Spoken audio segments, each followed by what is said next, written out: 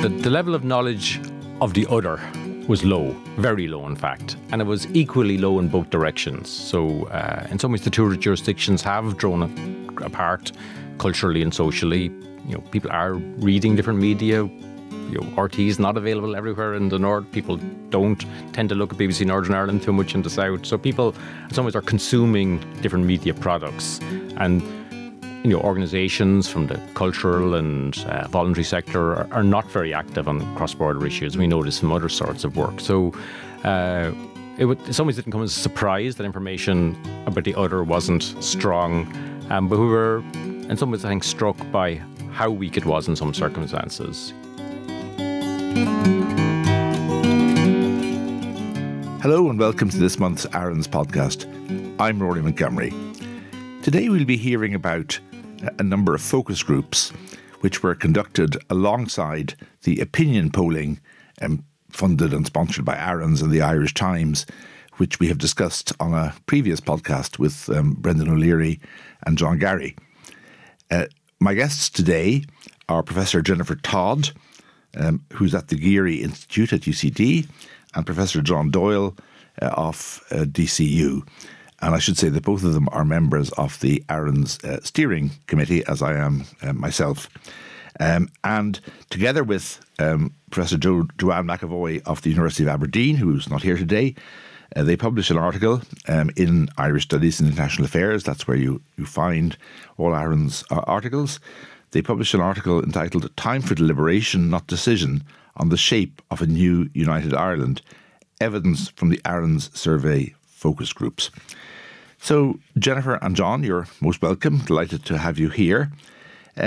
Maybe I could just sort of kick off by asking about the methodology of the study, an overview of who were the groups and how were they selected, and what the relationship, in fact, then was between the groups and the focus groups and the opinion polling.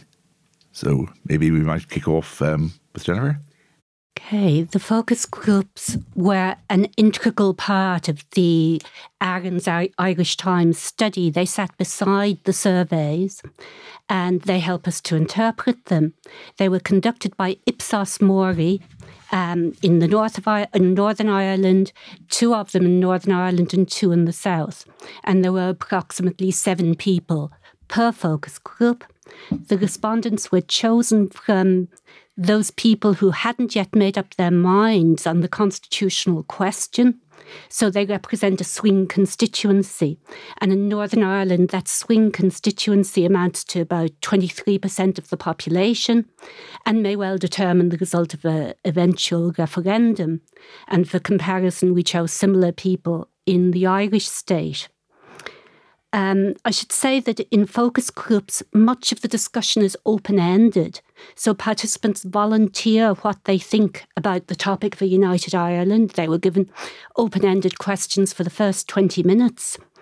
And this allows us to see the assumptions and values they bring to their opinions and their preferences. If surveys give us a snapshot of public opinion at one moment in time, focus groups give us the reasons behind those opinions and show the strength of people's preferences and their willingness to consider alternatives. Thank you very much. And they were all held then just in the aftermath of the opinion polling. That was how you found or ascertained that they were undecided. Yeah. And just one question. You chose to have the same number of groups, 2 in both north and south, even though in a way it would appear that obviously opinion in Northern Ireland is more evenly divided than in the south. I think we thought it important to be able to compare opinion because, of course, what opinion is in the south is crucial to the form of a united Ireland and crucial to whether or not a united Ireland comes about. So we didn't feel able to put that aside. Absolutely. John, what were the main issues which were addressed in the focus groups? What we tried to see was whether people had ever previously had these sort of discussions before, and it was pretty clear they had not in any formal way whatsoever. and try to dig a little bit deeper without prompting them too strongly as to how we might interpret the results of the opinion polls. Some of the opinion polls, for example, in the south of Ireland, suggest that people are not very flexible on what might need to change if there was a new and united Ireland in the morning. And that can seem quite stark, that nobody wants to change the flag, nobody wants to have a devolved government in Northern Ireland. And if you just ask someone a question, and they've literally never thought about it before, but they feel obliged to give you an answer, it's hard to interpret that answer. It means something, for sure, but what does it mean? And what was pretty clear from the focus groups is that people were very willing to consider other options. In fact, sometimes they contradicted themselves at the end of an opening statement because they really were just giving you that instant reaction, and then they'd elaborate a little further, and then they might actually come to a slightly more nuanced, or on one or two occasions, a directly contradictory position to the one they had asserted very confidently sort of 2.5 minutes earlier. So that doesn't mean they were stupid or wrong. It just means the opinions in that, please answer me right now question doesn't tell us everything we need to know. We then also tried to find out a little bit about what they knew about the other side of the border, because inevitably, while the two referenda will be held separately and the result of each is separately counted, inevitably the two discussions will be informing the other. People in Northern Ireland will want to know what's on the table in the South. People in the South will want to know what the consequences of voting for unification are. So the dialogue has to happen in parallel, separately and together. And that's, we wanted to get a sense of this, well, not quite the starting point, but almost a starting point. And then dig a little bit deeper in questions around identity, what they thought about an institutional setup, what were their priorities for discussion, did they want a discussion? And that was our opening framework. And I think people were quite willing to talk about that. We got, I think, a lot of really useful information over the course of the focus groups. And did you find that any people definitively settled on one view or another? Given we chose people who in the surveys answered they didn't know, what was quite surprising is some people seemed to know. Some people had very strong opinions, even though they answered they didn't know how they were going to vote. It was hard to interpret that, but it was certainly clear to us, I think, reading the transcripts, that some people seemed less undecided than they had asserted in the polls. But they were open. At the end of it, when the staff from MRBI Ipsos asked them what they thought, they said they were surprised you could have a sensible, polite, professional conversation on controversial issues. They were glad they had the conversation. They were eager for more conversation. So that was, I think, probably the big take home, is that people had a hunger for a bit more information and a bit more formal dialogue than we've sort of facilitated as a country until now. Then one of the questions, as you said, or one of the themes, John, was the level of knowledge of the other part of Ireland in whether in the south or the north. And as I recall, in the opinion polling, what was very striking was the relative weakness of north-south connections, and particularly from the southern end. And so what did you find? Yeah, the level of knowledge of the other was low, very low in fact, and it was equally low in both directions. So in some ways the two jurisdictions have drawn apart culturally and socially. People are reading different media. RT is not available everywhere in the north. People don't tend to look at BBC Northern Ireland too much in the south. So people in some ways are consuming different media products, and organisations from the cultural and voluntary sector are not very active on cross-border issues. We know this from other sorts of work. So in some ways didn't come as a surprise that information about the other wasn't strong. But we were, in some ways, I think, struck by how weak it was in some circumstances. More than a couple of participants didn't even realise the basics, that Northern Ireland would automatically rejoin the European Union. People feared that their national insurance contributions would be simply wiped away. They'd been, someone said, "Will I be entitled to anything?" Meaning, is my pension gone? Is my healthcare rights? As if they were simply someone walking into a country for the first time without a history of paying taxes, national contributions. So people's fears and lack of knowledge were quite fundamental. And where they were confident in their assertion, they were more often than not wrong. So people in Northern Ireland, and we've seen this in other results as well, assume everybody pays to go to the doctor in the south, that there's no allowance for low income or people who are ill. Not that we don't have problems with our health system, but the caricature of it is this binary opposite, that the NHS is well and healthy and that the sort of Southern health system is purely private. But then when the discussion went on, people obviously interacted with each other and elaborated a bit more. But their opening positions were really based on very little accurate knowledge and sometimes no knowledge at all. I mean, as we know, from previous work, and just anecdotally, health is enormously important. And indeed, for those who favour the union, it's often cited as the number one argument in favour of maintaining it. In terms of other topics which people kind of spontaneously raised, Jennifer, would you like to mention any of them? Well, people in the north were very concerned about peace. They didn't want a united Ireland that was going to reignite conflict. Now, neither did people in the south, but they didn't talk about that as much. Education was another issue. That again, there were a lot of misconceptions. People on each side of the border just don't understand the education system in the other side of the border. There were other issues, included the economy. And again, predictably, people in the south wanted to know what a united Ireland would mean for the Irish economy and how it would be paid for.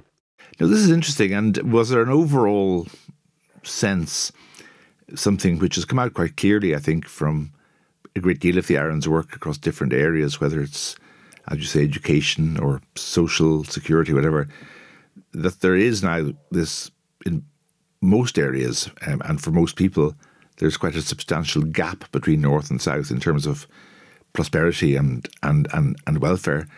And were people aware of this, or is there still perhaps a rather outdated notion of how things were? Yeah, I think there's a tiny little bit of awareness. So people knew that benefit levels were more generous in the South.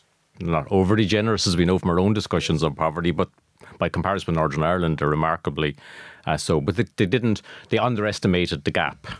And on health provision, they didn't realise how bad the waiting lists were in Northern Ireland. People in the South were focused on our own waiting list problem and sort of assumed the NHS was much better because their experience was probably from London or the south of England, if they had any experience of the UK system at all, which is much better than the north of England, Northern Ireland or Wales. So those gaps were there. The interesting thing was the hunger was for information on those issues.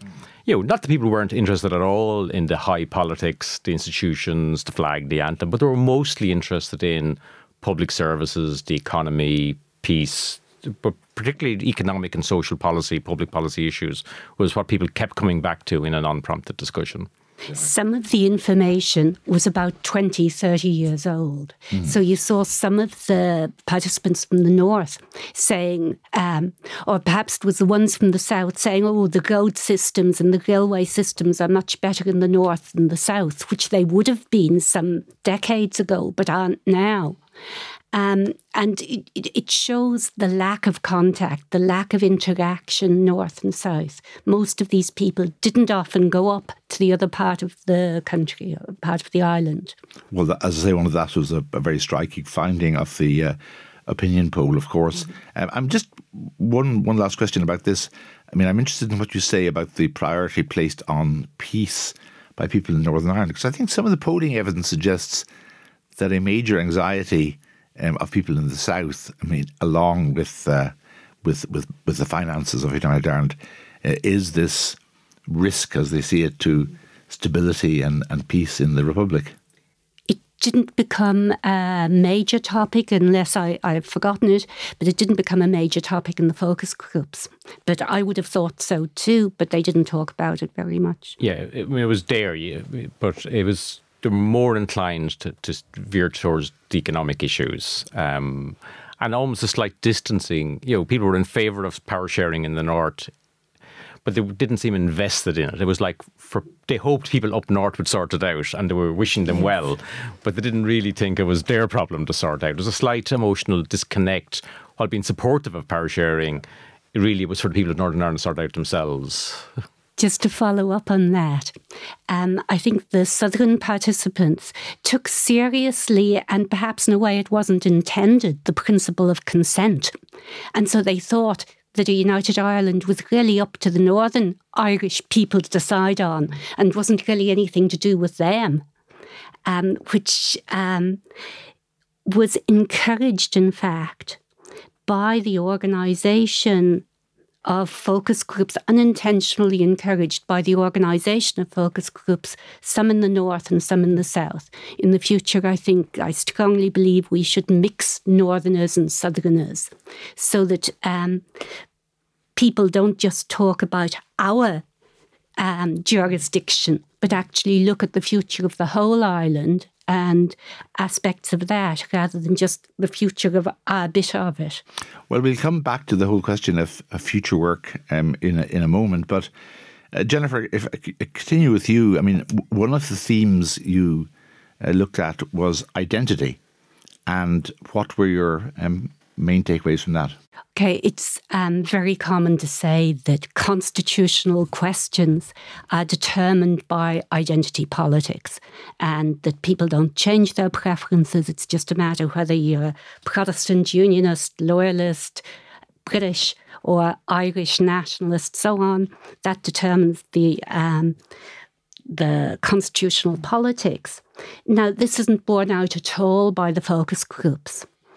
And the participants from Northern Ireland very explicitly said their constitutional views were not determined by identity politics, traditional identity politics. They'd had enough of what they called the orange and the green. Now, they knew that other people thought in orange and green terms, or they thought so anyway, but they didn't. One participant said he felt British. But very soon later, he said, well, identity is complex here and also Northern Irish and, you can't just say one thing. Northern participants saw identities as multi-stranded. They saw them as changeable. They pointed to collective change. So the Queen's visit to the south, to Dublin, was seen as a cultural moving point that moved the needle, they said. So they saw identity as something negotiable, and they saw constitutional preference as something pragmatic and to be determined by issues like economy and so on, not by issues of identity. Southern participants were quite different to start with anyway. They began being very definitive about a sense of belonging and their commitment to the symbolism of the state. There couldn't be any change in the flag or the emblem, some of them said. This was all connected to their personal history. One of them talked about their ancestors who fought for Irish freedom. And this unquestioned sense of belonging wasn't there in the Northerners. But even on the Unionist side? Oh, God, no. Yeah. No, none of them talked like that. None of them even talked about history. And the Southerners were talked about history all the time. Okay. But what was interesting by the end, after an hour, even the most assertive Southerners changed their positions. They heard themselves talking. It's as if they heard themselves talking. And one of them said, for example, before this discussion, I'd have been a very one-track mind, but that's never going to work. Another said, well, of course we have to be more open-minded, ready for some change ourselves as well. So as soon as they heard what they were saying intuitively, as John was saying, they pulled back from it and started to think about identity as negotiable and politics as negotiable. So, I mean, one of the carryaways from this is that there has to be dialogue and deliberation in the South as well as the North if people are going to be able to think about what their preferences actually are. Just, I mean, were the participants asked, I suppose they weren't, or did they reveal what their sort of likely sort of voting patterns would be? So these were people who, in the opinion poll, had answered they didn't know how they would vote. So the polling company then reached out to that subset of people. Party preferences, in ordinary elections. Not really. I think one person did once indicate it. So this is the group of around a quarter in our opinion poll who said they didn't know how to vote. Now, different methodologies give you a larger or smaller group of don't knows. So it's not quite clear whether some of these were shy unionists and shy nationalists who really did know what they wanted, how they wanted to vote, but they didn't think it was appropriate to tell a pollster. Certainly some of them had strong views during the focus groups, at least in the first sort of 30 minutes or so. So I suspect some of them in reality had a reasonable sense of how they might vote. So it's not the whole population, particularly the northern focus groups. It's not the whole population. It's not that there's nobody out there who's very identity focused and unwilling to think differently. But certainly this quarter who will determine the outcome of a referendum are striking in how much they say, well, I might be from an Irish cultural background, but I have concerns about the health system, or from a culturally British background, but also Northern Ireland, but I want to know about the economy and the health. And really, I don't see why I couldn't be British in the United Ireland if that's what was, so they were articulating their position in a rationalist outcome, whether that's the totality of how they actually think or how they perceive how they should present themselves is a more complex matter. But certainly they were very, very strong that they wanted to separate the notion of their sort of cultural identity from the institutions of the state and how they would vote in a referendum. And I think they were internally divided. I think you couldn't say there was a single profile. I think there were people there who you would, from reading the transcript, say, well, they're probably going to vote for United Ireland, they're probably not, and these people have no idea how they'd vote. I think all three positions evolved over the course of the discussion. It was an interesting point. I remember Arlene Foster saying in an earlier ARINS event a few months ago that she would be British no matter where she lived or under what jurisdiction, whereas she said you could only be unionist in a United Kingdom by definition, I suppose. Turning back again to the people in the South, in the Republic, and this attachment to the symbols of our state, and I suppose a general sense, despite all the complaints people have about the day-to-day operation of aspects of the Republic, I suppose a sense that on the whole it has worked pretty well and has been, in relative terms, quite a success. You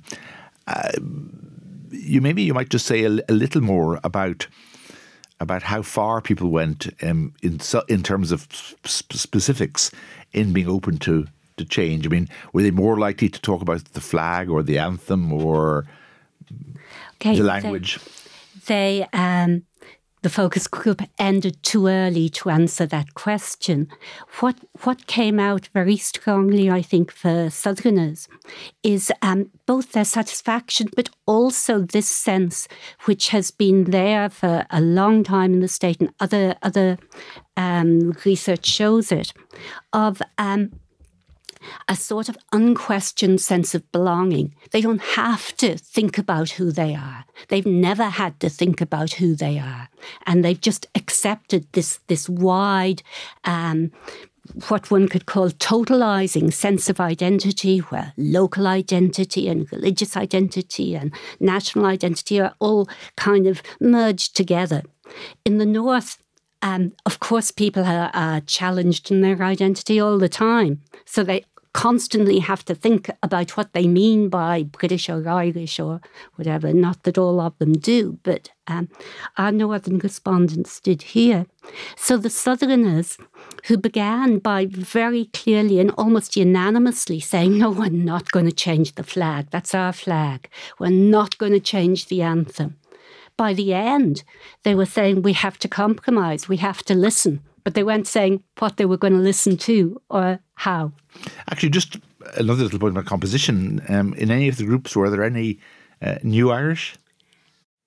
Not that I know of. No. Because obviously that's an interesting question as well. Now, what you said, John, about the primacy, if you like, of social and economic issues, that does dovetail with a lot of what one hears. It dovetails with some of the earlier work in ARINS about sort of discussions in, underrepresented groups, and people along the border as well, but, women's groups and youth groups and so on. But I suppose as sort of politics nerds, if you can call it like that, the whole question of the big picture, the political future is one of great interest. And so maybe you might sort of explain how you present, what were the issues you presented to the focus groups, and how did you frame them? The only issue we presented to them in quite a strong way was whether or not there should be a devolved institutional sort of assembly and executive in Northern Ireland. We sort of segmented that for about 20 minutes of the focus group. Everything else we consciously kept it much more open because we just wanted to see if you throw the question of Ireland onto the table with no prompting whatsoever, just what do you think, what comes back in those circumstances. And so the guidance to the moderators was to not be directive, to keep it very loose. And so we might come back to the issue of the institutions in a moment, because that was almost a separate sort of discussion with a slightly different rules of the game. But when it was open, I think it also, it gave us some information as to what direction we might travel in. Because inevitably issues like flags and anthems and institutions, we'll have to get to them eventually. But we get to them at a time when perhaps a broader unionist political representatives in Northern Ireland would take part in that discussion. And that might not be until after a referendum. It's hard to know at this time. Certainly they're not willing to take part in that discussion. But lots of civil society groups are. But if we can start the discussion around those things that people prioritise now, lack of knowledge, the economy, peace, they're in some ways less high-profilely controversial. It creates at least a base of knowledge. Some of those issues can be put to one side. Some of them are simply a lack of information. There's really nothing too controversial about what the public policy might be. Perhaps who would pay for it and how you'd raise the tax to pay for it might be controversial, but not, like the difference between the Sláinte Care consensus on health reform and where the NHS has any potential to get back to in Northern Ireland are probably not very far away in reality, though they have different ideological starting points. So I think those sort of issues is what for me came up in terms of how both when we prompted and when we just left it open, people wanted that information, that knowledge, the European Union questions, the euro, things in some ways that don't require a lot of additional work. But on the economy, we do require genuinely additional work. On how you'd frame an education system, we do need more work. And having had that discussion... And presumably also the whole question of levels of welfare payments as well.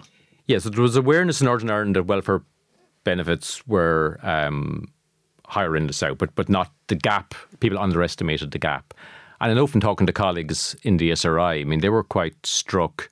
When they do work on the Irish economy, by and large, their bona fides is accepted.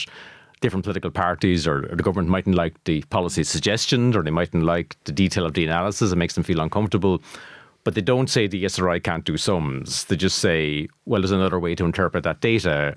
Whereas their recent work comparing living standards north and south and education, their entire bona fides was disputed by some of the unionist commentators, including economists from unionist background. So they were, their methodology, their data, their data gathering was disputed in a way the institution really hadn't experienced in the South in decades. And so I think that's an indication too that even those issues of economics and social policy are not without their controversy when they're drawing out unfavourable comparisons north and south. That's I think where it started to get hotter.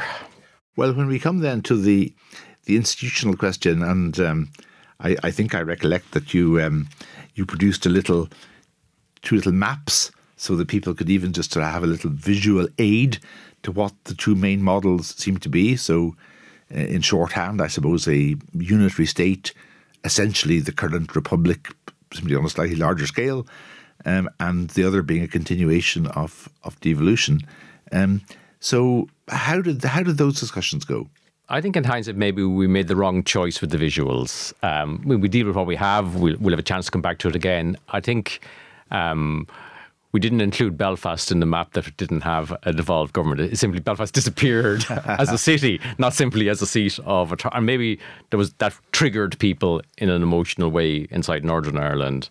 And the existence of the border representing the boundaries of the devolved area just triggered a continuity of partition in the southern.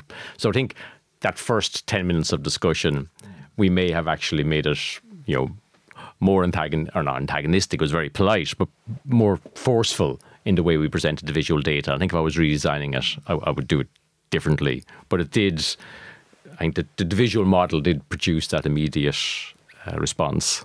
It was very clear that if you'd asked the Macquarie what you just asked us, do they want sort of the Republic made bigger or Northern Ireland staying the same within a Irish sovereignty. With Ireland simply taking the place of the United Kingdom, the Republic taking the place of the United Kingdom. Yeah. Most of them would have said neither.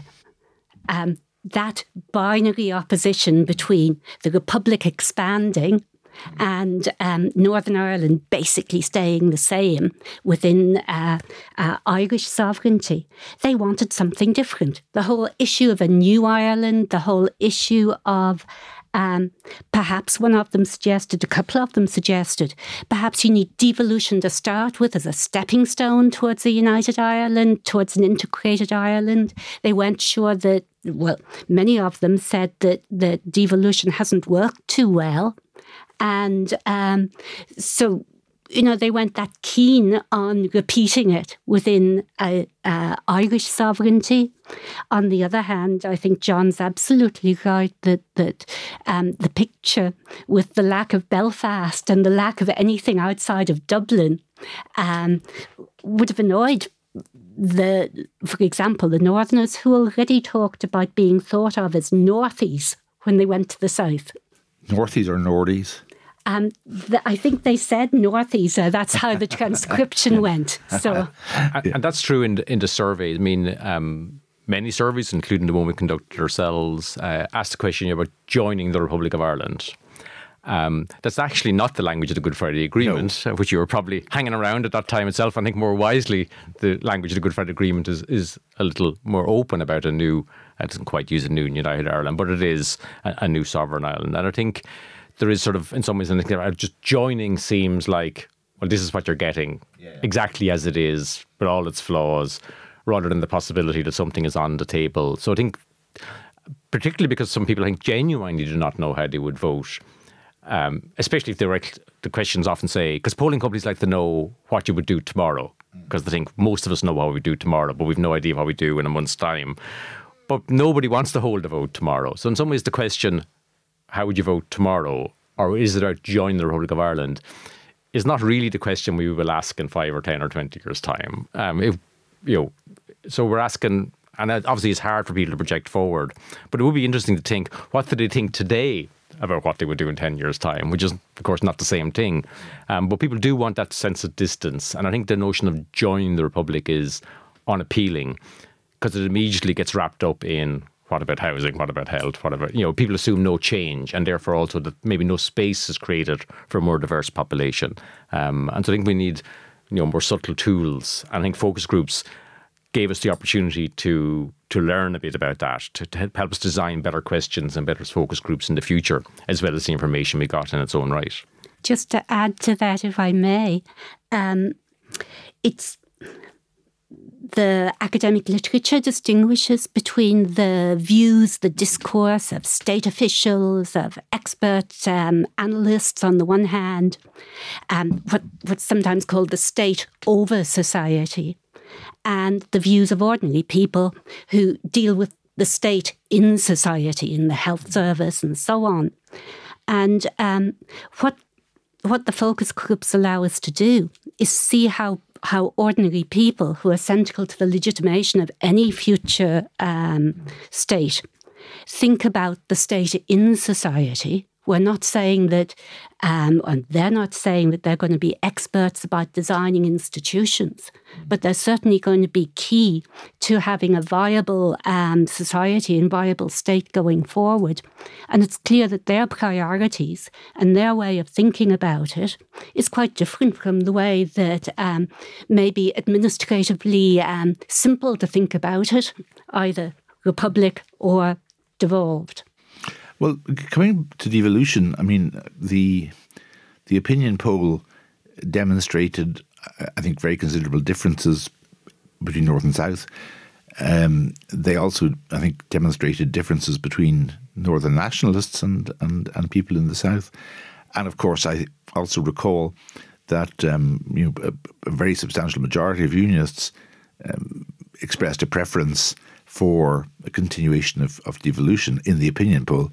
So how did sort of, first of all, in the North, how did that sort of picture hold up to discussion? Yes, so these were undecided voters, but almost a quarter of our survey sample, so a large chunk of society. And that was more or less reflected. People, by and large, in the Northern Ireland groups, started off their opening statement with keeping a power sharing devolved executive. But it really unravelled within 5 minutes. Very, very quickly, people said, but of course there hasn't been power sharing for almost 50% of the days, and therefore power would devolve to Dublin anyway, in the way it devolves to London now. Or the veto was very unpopular, and we know it's unpopular among the Alliance Party, representing not all of that undecided group, but it's a considerable chunk of them. They don't like the fact that there's a veto, which is brought in for very understandable reasons in 1998, was being used for very different purposes. So the dysfunctionality of power sharing, how different is it? This sort of devolution or a different sort of devolution?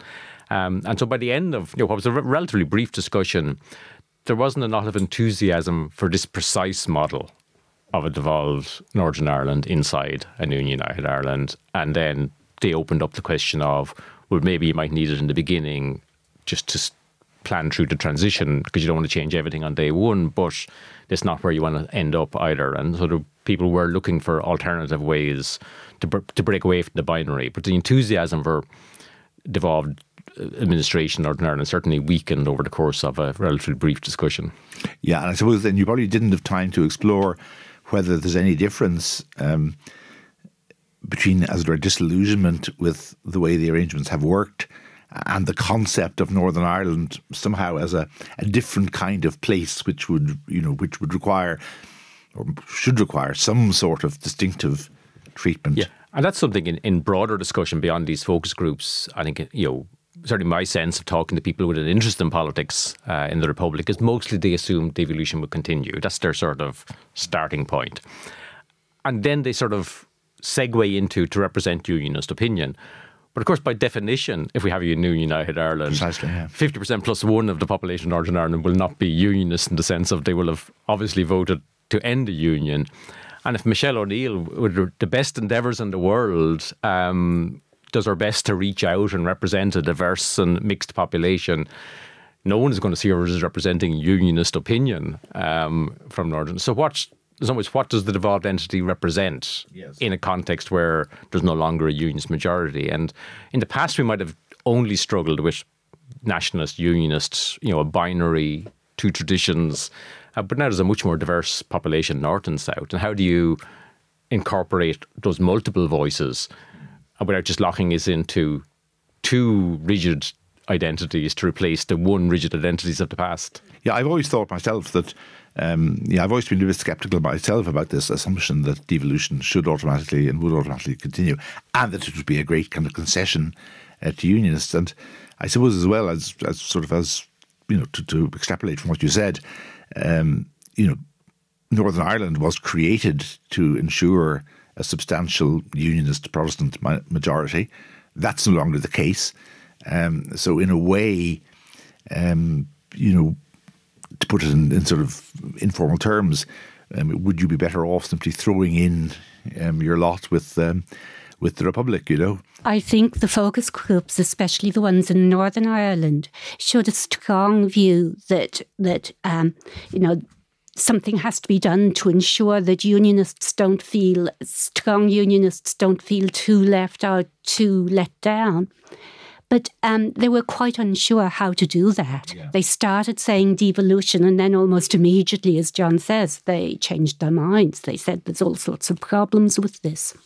So dialogue with unionists, absolutely essential, and ways of managing unionist consent, if indeed a 50% plus one happens in a referendum, is clearly necessary, some sort of dialogue, deliberation. But whether it should be in the form of devolved Northern Ireland is quite unclear. Yeah, obviously there are other avenues which could be explored. Precisely as you said about changes of symbolism, maybe particular arrangements in all Ireland institutions in the Dáil or in government even, whether that would be a good idea or not, I don't know. But maybe, and what then were Southern opinions? Did they actually care particularly whether there was devolution or not in Northern Ireland? They, a lot of them said it's just pussyfooting about, one of them says. that, look, it hasn't worked very well in the North. If you're going to have a united Ireland, have a united Ireland. But again, this is a situation where the Southerners had hardly thought about it. And so this isn't their settled view, this is their off the top of the head view. As time marches on, I mean, maybe I think quite a few sort of public policy observations or views, could be extracted from what you've been saying. But I suppose, first of all, in terms of the next stages of this actual process, how do you see that working, John?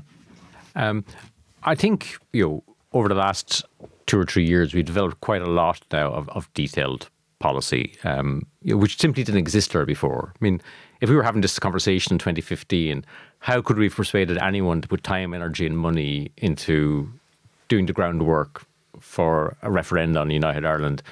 Given post-Good Friday Agreement, we assumed that was quite a long distance into the future. And Brexit changed that, radically in terms of assumptions about timescale. And also, it's conceivable, at least, that before Brexit, you could have persuaded people, what we need to do is have a vote on the principle, and only then will you and your political representatives sit around the table, and then we'll work out the detail around health and institutions.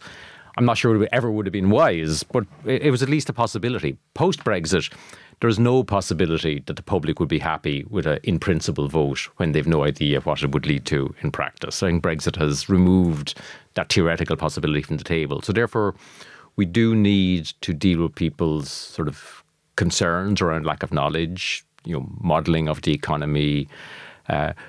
We need to design what a health system and education system might look like.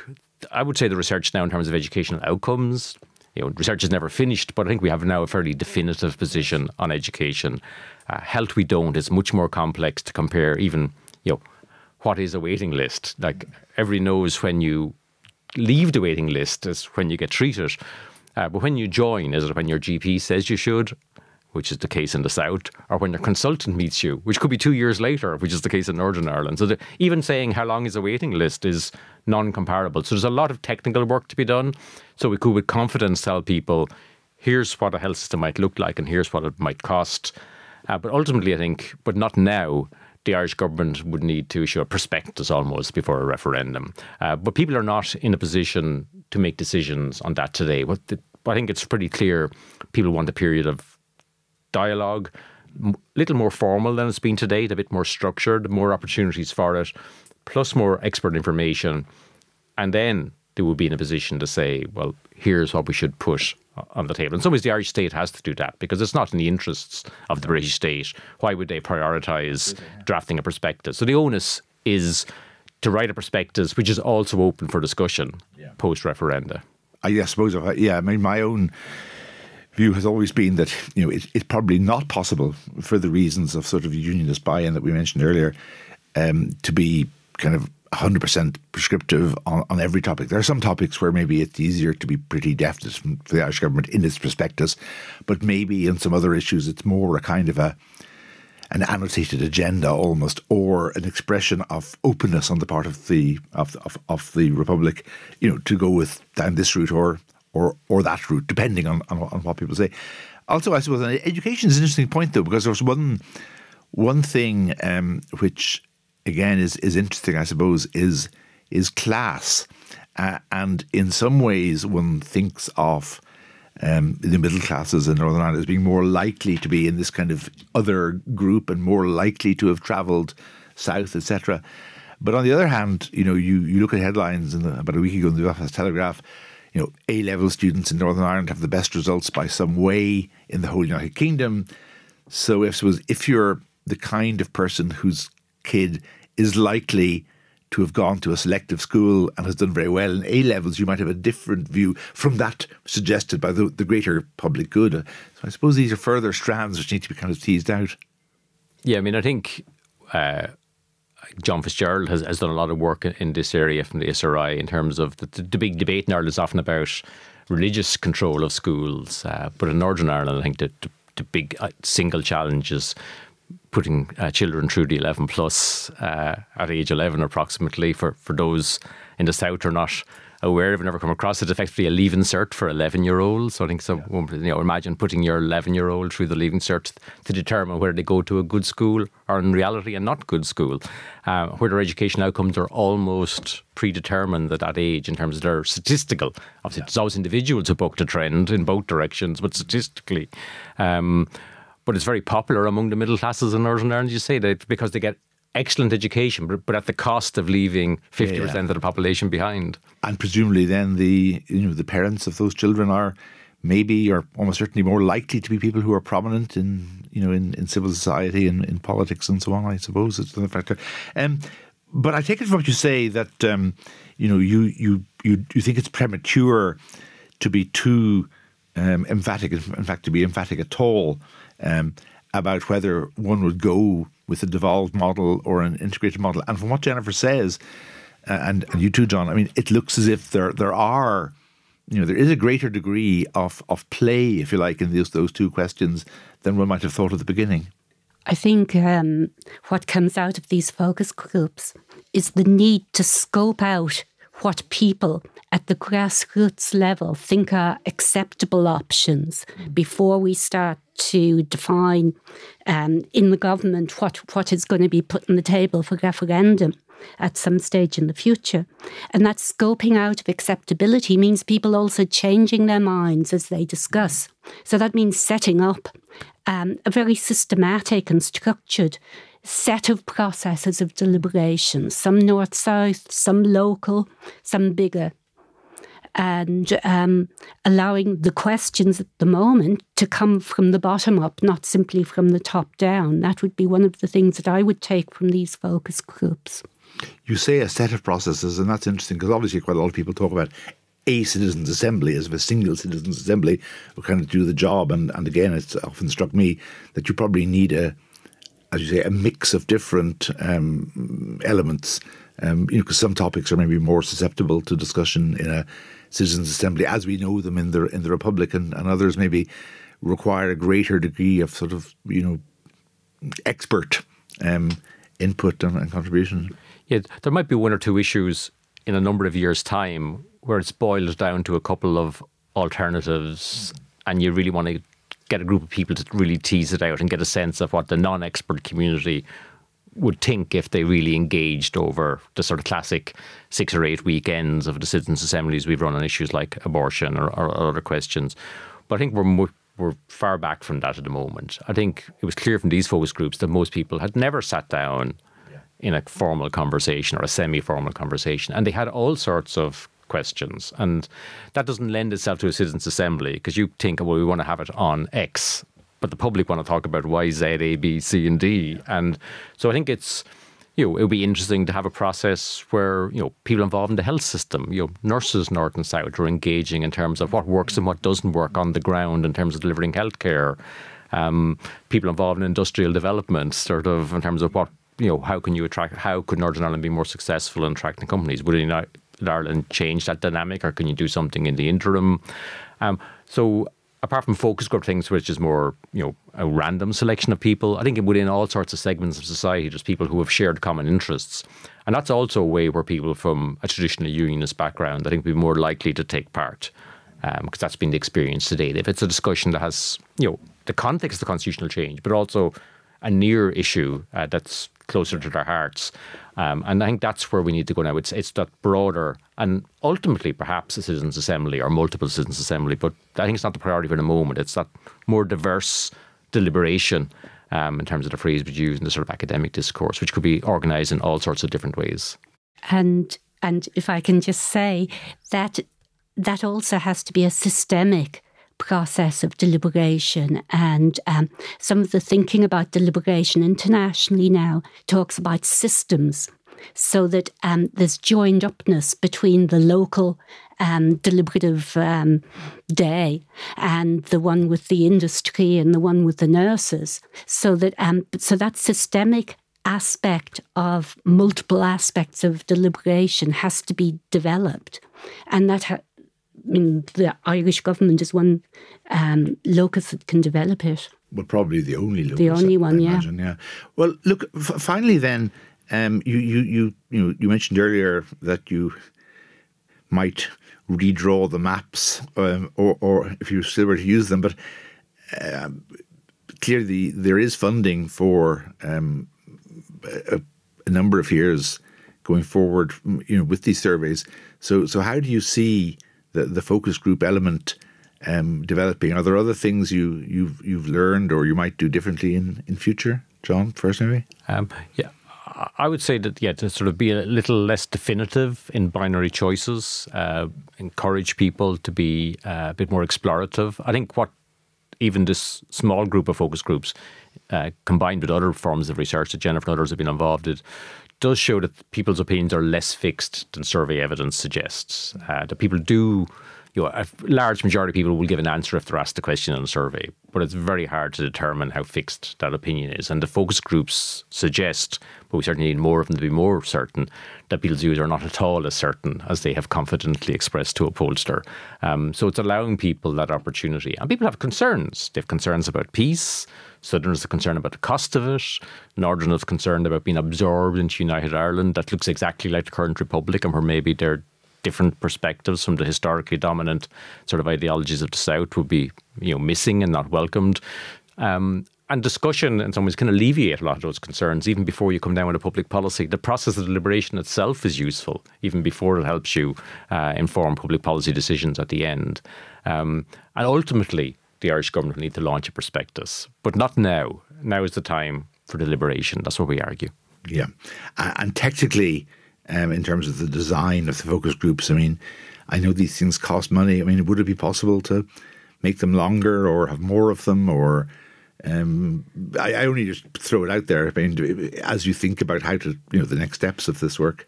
You can have small-scale deliberation, and it's arguable that more focus groups on some of these issues would be useful, but equally small-scale deliberation, which maybe lasts 3 hours or 4 hours as opposed to 1.5 hours, wouldn't be much more costly and would also be useful and would give the people the expert information that they were asking for in the focus groups. So either of those ways forward or some combination of them would be of interest. And I suppose the marriage of the two is really very important. The marriage of the opinion polling and the focus groups, because the former allows you to identify the uncertain, and secondly, I suppose, highlights issues of particular importance or where there are serious differences of view. Yeah, and one thing I think is certainly, I would say, more for certain. Where there will be some additional costs is, I think, we probably should have done them on a cross-border basis, and certainly in the future we should do them on a cross-border basis. I think that would have given us a different sort of dynamic. What we did was interesting, but I think the next phase, doing it on a cross-border basis, would, I think, probably be more productive for the next phase. Thank you. Jennifer, any last word from you? Totally agree with John's view that we should do focus groups and/or deliberation on a cross-border basis, at least to start with, on a small-scale basis, but then building to wider. On the grounds that that's the only way that people are going to think in a really concrete way about the future of the island rather than just their part of the island. Jennifer Todd and John Doyle, it's been fascinating and a real pleasure for me to host you. And I'm sure our listeners will find it equally stimulating. So thank you both very much. Thank you, Rory. Thank you.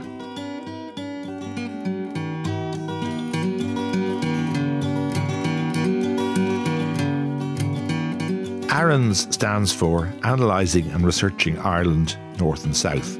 It's a joint initiative of the Royal Irish Academy, which is the premier all-island scholarly institution, and the University of Notre Dame's Keogh Nocton Institute of Irish Studies, which is itself part of the Keogh School of Global Affairs. It was established in 2020 with the objective, especially at that time in a post-Brexit context, of producing authoritative, independent and non-partisan analysis and research across the full range of relevant constitutional, institutional and social issues.